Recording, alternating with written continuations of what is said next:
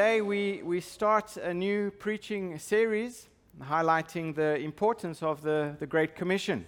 This month is our Missions Emphasis Month, and we have the privilege of bringing over one of our missionary partners from India who will be with us in a couple of weeks, and we look forward to being with him and spending time with him. But this whole month we are emphasizing missions and, of course, our part that we play as a local church. We will spend each Sunday in the month of September hearing from missionaries and hearing from the Lord through His Word about this subject of missions. But you may ask the question, why? Why are we dedicating a whole month to this subject? Why not just 1 week? Well, I do believe that if we love the glory of God, we'll want to do everything that we can to extend that glory to the ends of the earth.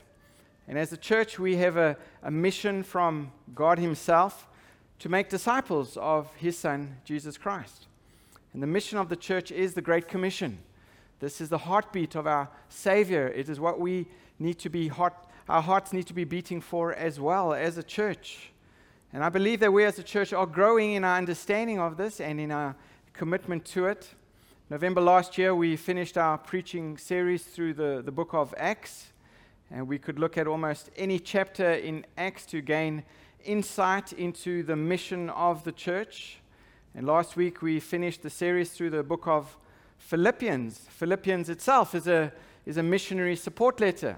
And we learned about the Philippian church that supported the Apostle Paul as their missionary, their partner in the gospel.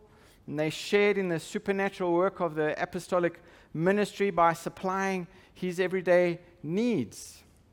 And as ministry partners, the Philippian church partook in the fruit of Paul's labors. And when he stands before the Lord one day, Paul expects to exult in the harvest of souls who, like the Philippians, have ripened to maturity. And the Philippians were not just a conduit for missionary grace, they also will be recipients of the missionary reward at the day of Jesus Christ.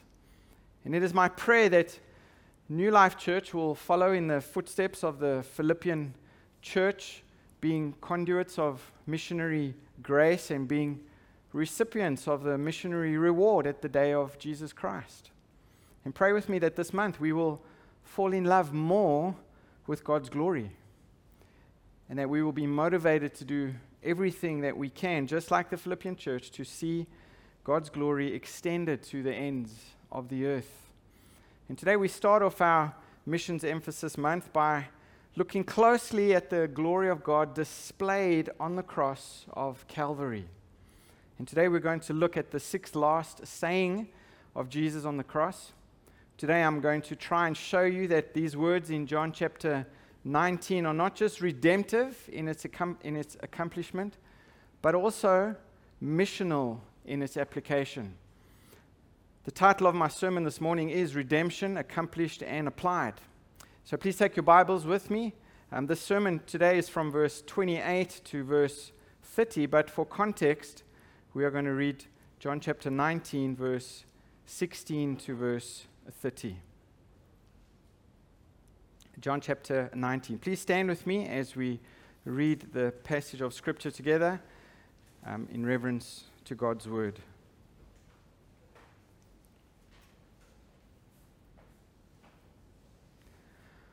So he delivered him over to them to be crucified. So they took Jesus, and he went out bearing his own cross to the place called the place of a skull, which in Aramaic is called Golgotha. And there they crucified him, and with him 2 others, one on either side, and Jesus between them. And Pilate also wrote an inscription and put it on the cross. It read, Jesus of Nazareth, the King of the Jews. And many of the Jews read this inscription, for the place where Jesus was crucified was near the city, and it was written in Aramaic, in Latin, and in Greek. So the chief priests of the Jews said to Pilate, Do not write the King of the Jews, but rather this man said, I am King of the Jews. And Pilate answered, What I have written, I have written. And when the soldiers had crucified Jesus, they took his garments and divided them into 4 parts, 1 part for each soldier, also his tunic. But the tunic was seamless, woven in one piece from top to bottom. So they said to one another, "Let us not tear it, but cast lots for it to see whose it shall be." And this was to fulfill the scripture which says, "They divided my garments among them, and for my clothing they cast lots." So the soldiers did these things. But standing by the cross of Jesus were his mother and his mother's sister, Mary, the wife of Clopas, and Mary Magdalene. And when Jesus saw his mother and the disciple whom he loved standing nearby, he said to his mother, "Woman, behold your son." And then he said to the disciple, "Behold your mother." And from that hour the disciple took her to his own home. And after this, Jesus, knowing that all was now finished, said, to fulfill the scripture, "I thirst." And a jar full of sour wine stood there. So they put a sponge full of the sour wine on a hyssop branch and held it to his mouth. And when Jesus had received the sour wine, he said, "It is finished." And he bowed his head and gave up his spirit. Lord, please, we ask for your help today as we study your word together. We pray, Lord, that you would help us to understand the importance of the mission that you accomplished and how it is applied to us in our daily lives and in our church corporately. We pray the Spirit of God would teach us and help us, Lord, today to love your glory more and to want to see your glory extended to the ends of the earth. I pray for your help, Lord, as I teach today. May you be glorified by the words that I speak. In Jesus' name we pray. Amen. Thank you. Please be seated. So I know this is a familiar Easter passage that we often look at during the Easter season. This year, particularly during Easter, we spent 7 weeks looking at the last 7 sayings of Christ on the cross. And this passage we are reading today is the 6th last saying of Jesus while he hung on the cross. And once Jesus had drunk the vinegar, he cleared his throat and spoke the 6th word and said, "It is finished." Those words, "it is finished," in English were only really one word in the original Greek, and that was the word tetelestai. And in that culture and in that setting, the word was a powerful phrase. It was a terminating phrase. It was a phrase that suggested that something was absolutely finished. And the word was used to communicate the fact that some great work had finally been done. And that Good Friday afternoon, Jesus was using this particular word to say that everything that was set out for him to do as the Messiah had been completed. This was not a cry as much as it was a pronouncement. This was not the wail of a helpless martyr. It was not the gasp of a worn-out life. These were not words of defeat or words of desperation. Jesus wasn't saying, "I am finished," or, "Oh my goodness, it's finished, it's over, I failed." That's not what he was saying. It was not even a word of relief. Jesus wasn't saying, "Oh, I'm glad that it's finally over with." No, this was a word of triumph. These were words of a conqueror claiming victory. And I think if his hands had not been nailed to the cross, Jesus would have said this with his arms punching upward into the darkness. "It is finished. It is finished." And that one word uttered by Jesus was a powerful word. What did that word refer to? What exactly was finished? What exactly was Jesus talking about when he used this word, tetelestai? My first point this morning, we will answer that question in verse 30. Look at verse 30. When Jesus had received the sour wine, he said, "It is finished."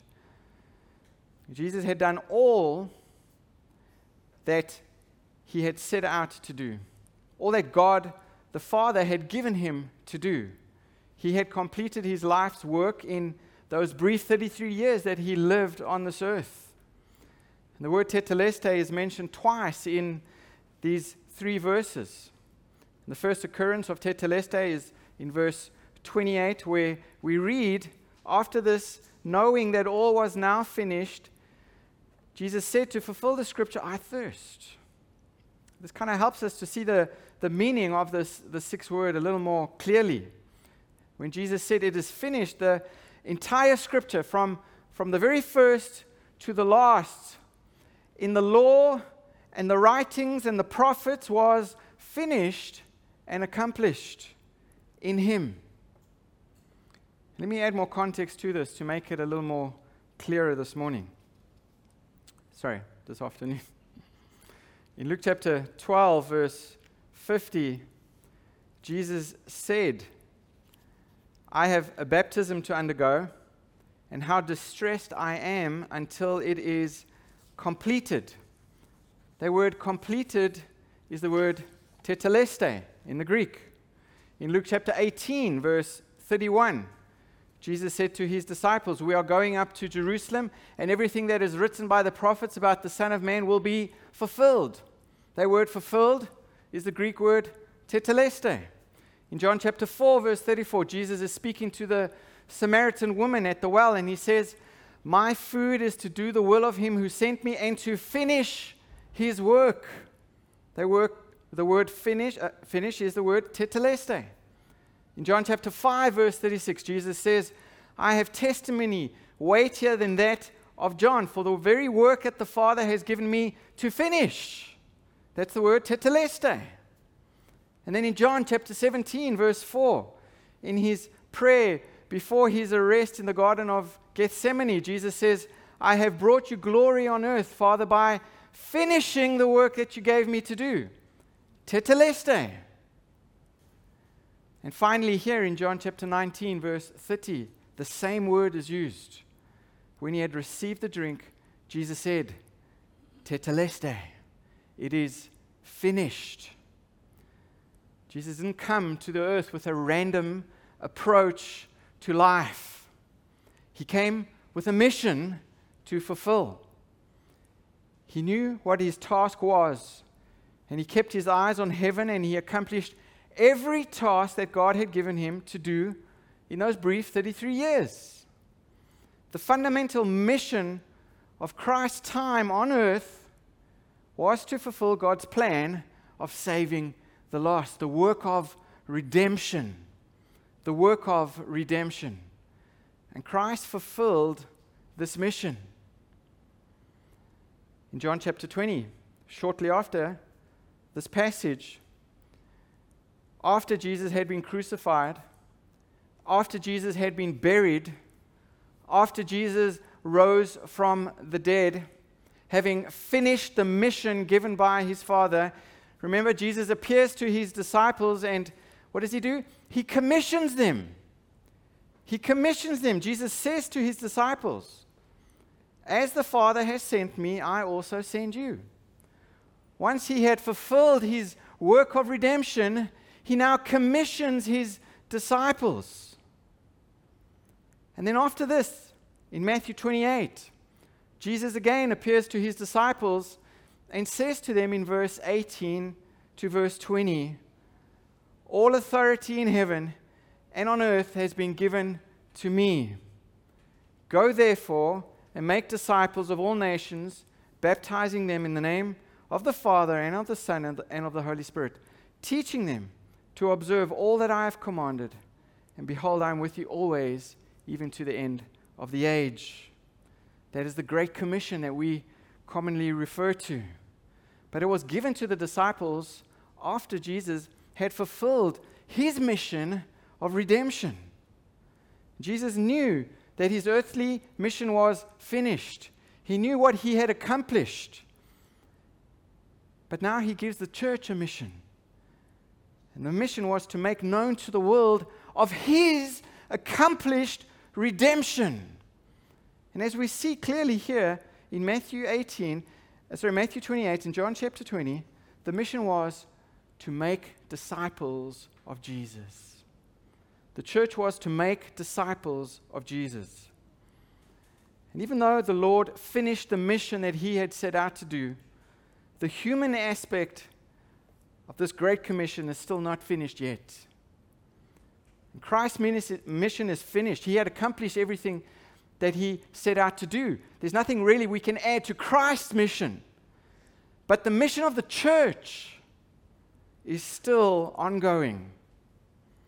John Piper, one of my favorite authors, wrote a book that really changed my life, changed my idea and my understanding of ministry.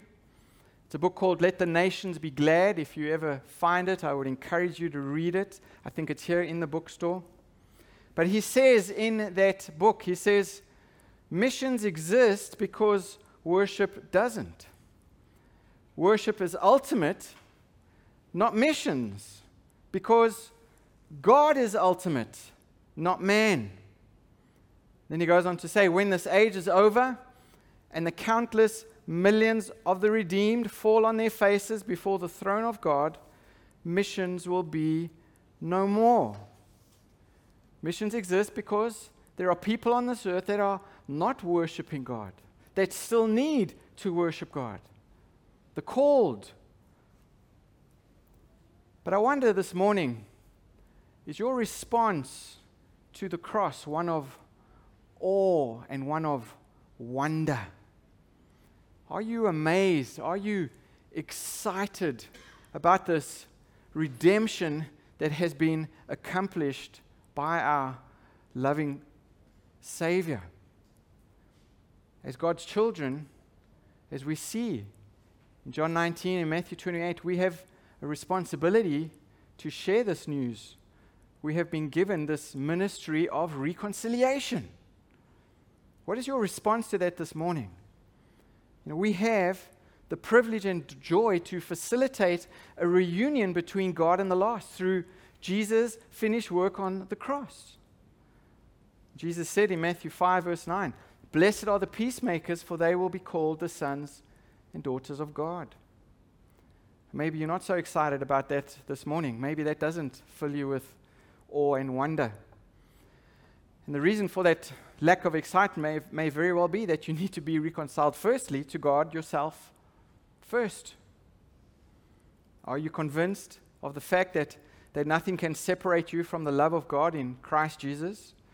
Are you convinced that Jesus' work of redemption on the cross was accomplished for you? And for those who are convinced this morning, remember we have a story to tell to the nations. I recently read an article written by a father whose daughter was serving as a nursing student during the COVID pandemic. And in the article, he expresses his concern about the risks of her job. But at the same time, he shares his joy knowing that his daughter is convinced that Jesus' work of redemption has reconciled his daughter to God.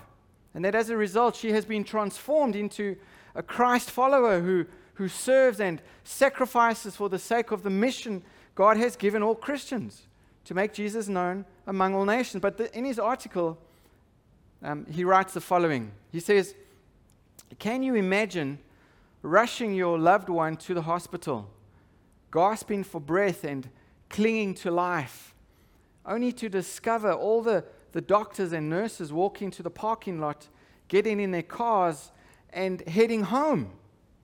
The hospital is abandoned. The doors are chained. And in the greatest hour of need, when life and death hang in the balance, those trained to help cannot be found. In this pandemic, even more tragic would be the loss of the witness of the church displayed among the nations. A people condemned by their sin have no greater need than for someone to point them to Christ. Thankfully, the church hasn't surrendered." New Life Church, we are God's ambassadors for Christ here on this earth, to be a witness for Him. We are His ambassadors here on this earth to display His glory and grace among the nations, among a people who are sick, maybe not with COVID, but who are sick with the disease of sin. We are His ambassadors in a dark place. Are you motivated to see God's glory extended to the ends of the earth? Are you motivated to see God's glory extended in the area that God has placed you? Are we willing to do everything we can to let people know of Christ's finished work on the cross? Are we willing to tell people about Jesus' accomplished redemption? God has brought us together as His people to this place, here in the UAE, in Abu Dhabi. Not so that we can chase temporary, fleeting pleasures and make money and get rich, but rather so that we can help those lost in darkness become worshippers of the true and the living God. It's no accident that the Lord has brought you here to Abu Dhabi. We hear testimony after testimony of people who have moved to the UAE, who for the first time are able to hear the gospel and turn to faith in Jesus. I think it was Vincent who said to me, why did the Lord bring me to a Muslim country to hear about Jesus? What seems impossible with man is possible with God, isn't it? It's not a coincidence. And it leads to my second point. Look at Ephesians chapter 1. Turn there with me, if you would, to Ephesians chapter 1. The work of redemption was finished. Let me read there in Ephesians chapter 1, verse 7. The scriptures say, in Him we have redemption through His blood, the forgiveness of our trespasses according to the riches of His grace, which He lavished upon us in all wisdom and insight, making known to us the mystery of His will, according to His purpose, which He set forth in Christ, as a plan for the fullness of time, to unite all things in Him, things in heaven and things on earth, according to His purpose. We have redemption through His blood. Did you see those? There was a purpose. The purpose of Jesus coming to earth in the first place was to atone for the sins of all mankind. He was born to die, and in so doing, He paid for the penalty for your sins and for mine. Tetelestai. It was accomplished. But that word was a commercial word used in Jesus' day. Back then, if you bought something on which you made a payment, maybe a house, for example, when you came to the final payment, you would say, Tetelestai. It is finished. It is paid in full. The debt is finished. The payment book is empty. And no further payments were required. When Jesus used this one word that day on the cross, He was saying that a payment had been made. The final payment for our redemption had been made in full. This is what He was referring to in the Sermon on the Mount when He said, I have not come to abolish the law, but to fulfill the law. Jesus had fulfilled the law. He had paid the full requirement of the law, as we see in Matthew chapter 5. And the law said that where there was sin, there must be death. And this all began, we know, in the Garden of Eden when God told Adam and Eve not to disobey and eat from the forbidden tree, because if they did, they would separate themselves from the intimate relationship with God that they enjoyed. And as a consequence, they would surely die. And Adam and Eve, as we know, they did disobey God, and they passed down now that sin nature, that tendency to do this to all subsequent generations, to you and to me. In Romans chapter 3, verse 23, and Romans 6, verse 23, tell us all have sinned and all have fallen short of the glory of God. All of us disobey God. And the wages of sin, the debt that incurs for all of this is ultimately death. It is death.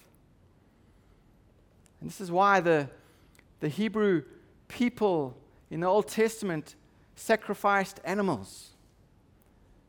Because they knew that this was a way of admitting their sin. They knew that an atonement was necessary for this. And even back then, they knew as Hebrews 9 tells us, that without the shedding of blood, there was no forgiveness of their sins. And the problem was those animal sacrifices could never permanently remove sin. Those animal sacrifices, the priests could never say tetelestai, because it never paid the penalty in full. It covered it. The Old Testament priests were not allowed to sit when they were on duty as a way to symbolize the fact that their work was not complete. It was never done. They continually made sacrifices. And the people of that day who died in faith, they knew this, they understood this, and they believed that the last payment for their sins was still yet to come. They knew the Messiah was coming who would do this. And they looked forward to that day. And Jesus was that final, once for all sacrifice that was made. His death on the cross was a payment that covered all the iniquities of mankind. And Jesus Christ could die for us all. He could shed his blood, and in so doing pay our entire sin debt, because he himself had never sinned. He himself was sinless. Jesus owed no debt to any person. Jesus was the only perfect sin offering.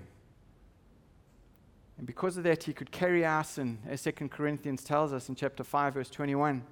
He who had no sin became sin for us, so that we could become the righteousness of God.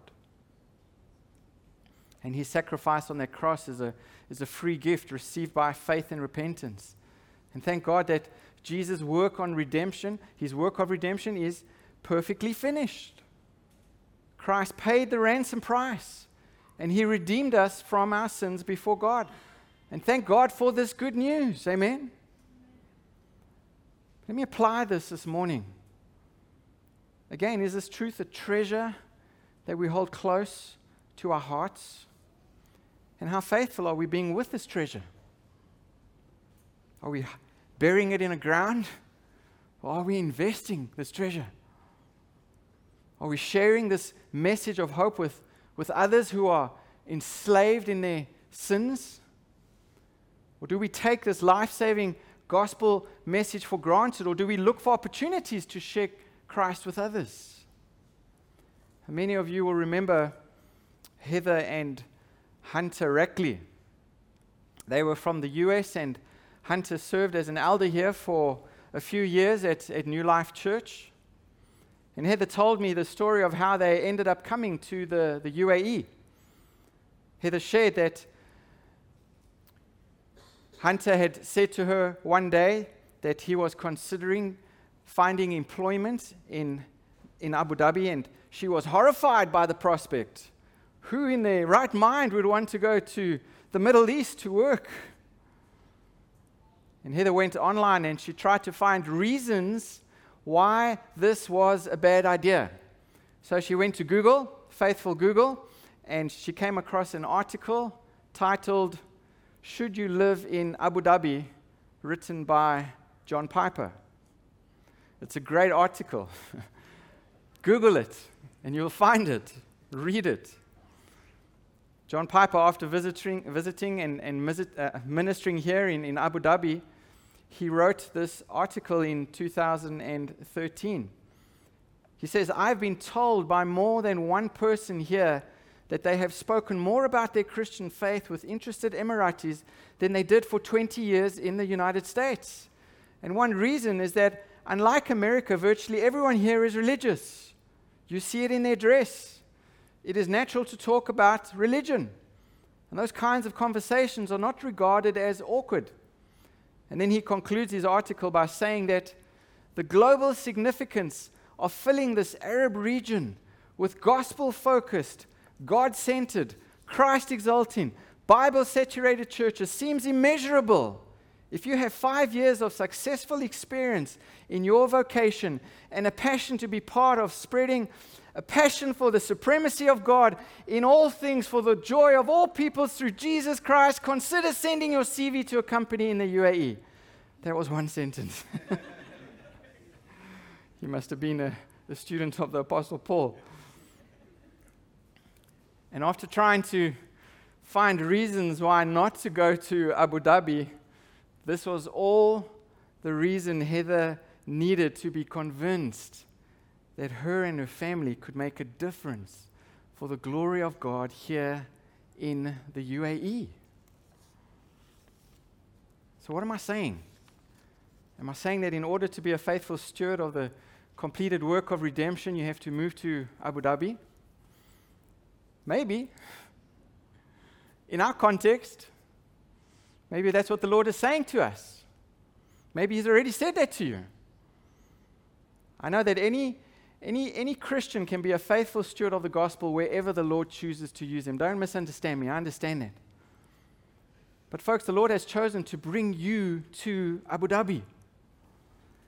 And the Lord has, in His wisdom and His providence, He has opened doors of opportunity for you to be working and living in this Muslim nation in the heart of the Arab world.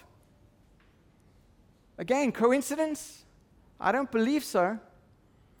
I challenge you today to look for the word coincidence in the Bible. It's not there. You're not going to find it. God is sovereign.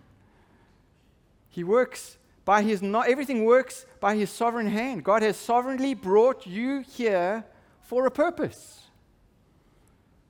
And if you're a Christian, and that purpose is to be an ambassador for Christ. If you're a Christian, that purpose is to extend your Savior's glory to the ends of the earth. We must be faithful.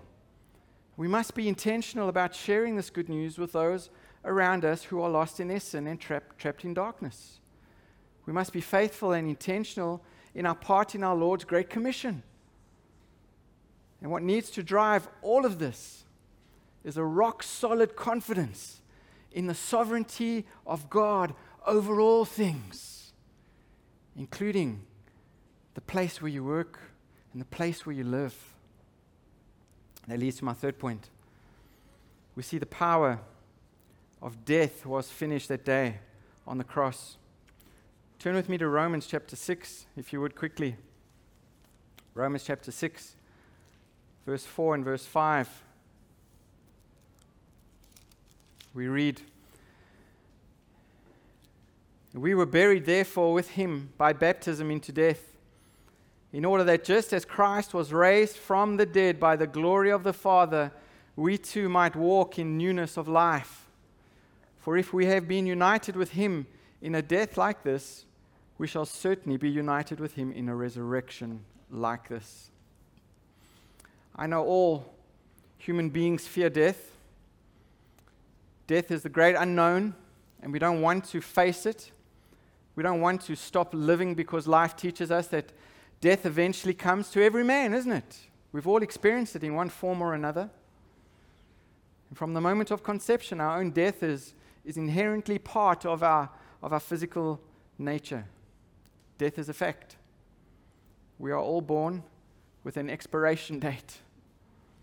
Calvin Miller, a pastor and an author, he writes, he says, "Death is a fact more unpleasant than life, but a fact that is just as certain as life. It becomes the grim reminder that we are not merely watching a clock, we are watching our passing." For some, that's terrifying.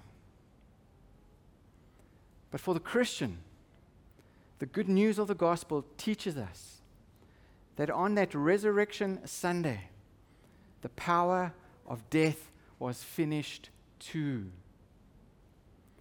We know that day on the cross, Jesus did die. He didn't just swoon, He really did experience death.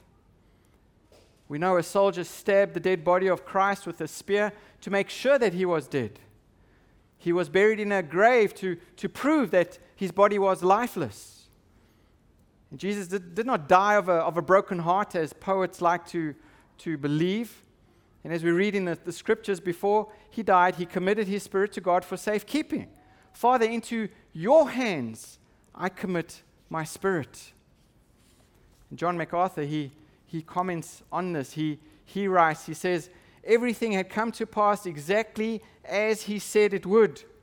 Not only Jesus, but also his killers and the mocking crowd, together with Pilate, Herod, and the Sanhedrin, all had perfectly fulfilled the determined purpose and foreknowledge of God to the letter. Christ calmly and majestically displayed his utter sovereignty to the end. It seemed to all who loved him, and even many who cared little for him, like a supreme tragedy. But it was the greatest moment of victory in the history of redemption. And Christ would make that fact gloriously clear when he burst triumphantly from the grave just days later. And we know on the third day, God raised Jesus, who was truly and really dead, from the grave. And he lives forever. And he offers us eternal life as well. And because of the cross, death no longer has power over us. We know that for Christians, death is not just a gateway to heaven. 2 Corinthians 5 verse 8 tells us to be dead is to be absent from the body, is to be present with the Lord. Death is not just a gateway to heaven. It is a gateway for our communion with God, our communion with our Savior. Just like that repentant thief, remember? That day, we know the day we die, we will be with Jesus in paradise. And today, Jesus sits at the right hand of the Father in heaven with the keys of death and death hanging on his belt. And he is waiting for the hour when the Father says to him, now go and bring all the elect to us in heaven. And the archangel will sound the trumpet, and the dead in Christ will rise from the grave, and all the elect will join our Savior in the sky to spend all eternity with him in glory. And death will be forever gone. And that day will mark the end of missions. That day, the countless millions of the redeemed from every tribe and nation will fall on their faces before the throne of God, worshiping Jesus. And missions will be no more needed because the earth will be filled with worshipers of Jesus. Heaven will be filled. That's an exciting thought, isn't it? I hope that is for you. And every Sunday, at New Life Church, I'm reminded of this wonderful promise when so many people represented from so many nations gather together, worshiping our Savior. I'm thankful for this little glimpse into heaven that we get to enjoy every time we gather together. I'm thankful for the reminder here this morning as we sang to our Lord with one voice, with different accents. Walters, I love your outfit. Thank you for wearing that today. A reminder that we are from different cultures, worshiping the same Savior. Christ has conquered death. He has conquered sin. And we celebrate his resurrection every Sabbath day. And we long for the day when missions will no longer be needed, when we all will perfectly worship our Lord in sinless unity. But for now, we have the responsibility and the privilege of sharing this good news with others wherever the Lord puts us. For now, we have the privilege and responsibility of loving the glory of God and doing everything we can to display that to the ends of the earth while we still have time. Hebrews 9, verse 27 tells us, it is appointed unto man once to die. Let us not waste the opportunities and the time the Lord has given us, folks. And let me finish this morning by reminding you of what we all have to look forward to. Can I do that? Turn with me to Revelation quickly. Revelation chapter 5. Let me read these verses to remind you of what we all have to look forward to. And may this motivate us this morning to be reminded of the mission the Lord has given to us. Revelation 5 verse 1. The scriptures tell us, then I saw in the right hand of him who was seated on the throne, a scroll written within and on the back sealed with 7 seals. This is the Apostle John peeping into heaven and seeing this vision and giving us a little description of what heaven is like. And he says, "And I saw a mighty angel proclaiming with a loud voice, 'Who is worthy to open the scroll and break its seals?'" Verse 3, "And no one in heaven or on earth or under the earth was able to open the scroll or to look into it. And I began to weep loudly because no one was found worthy to open the scroll or to look into it. And one of the elders said to me, 'Weep no more. Behold, the Lion of the tribe of Judah, the Root of David, has conquered, so that he can open the scroll and its 7 seals.'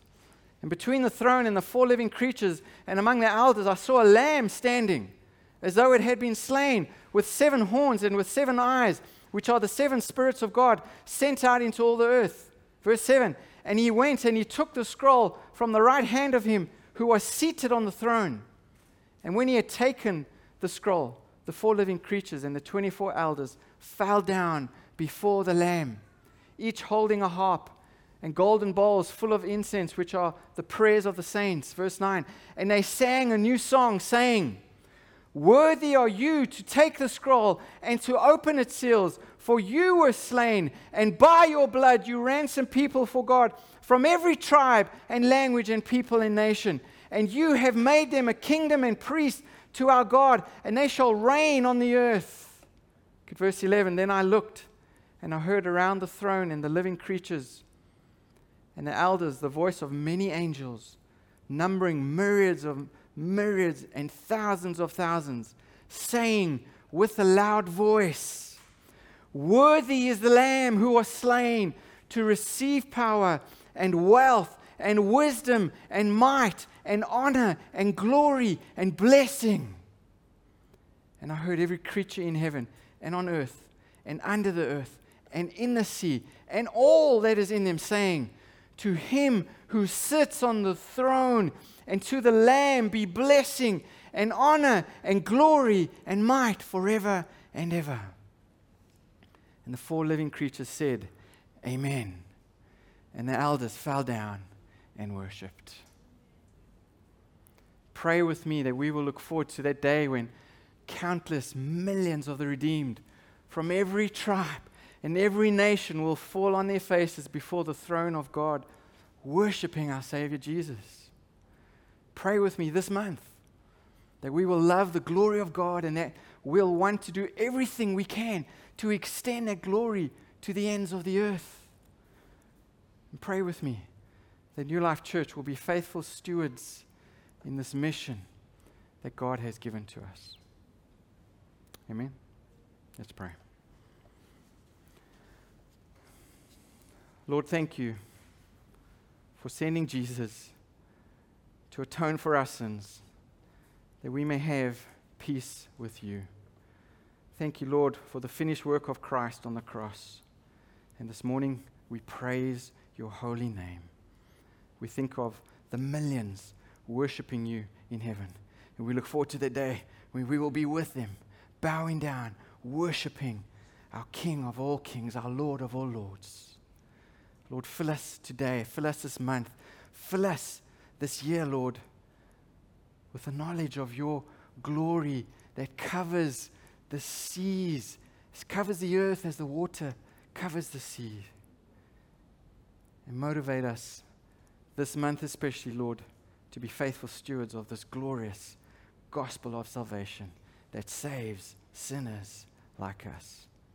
We pray, Lord, for your glory to be known here on this earth as it is in heaven. And use us, Lord, as your church in this mission that you have given to us to make your name famous among the nations.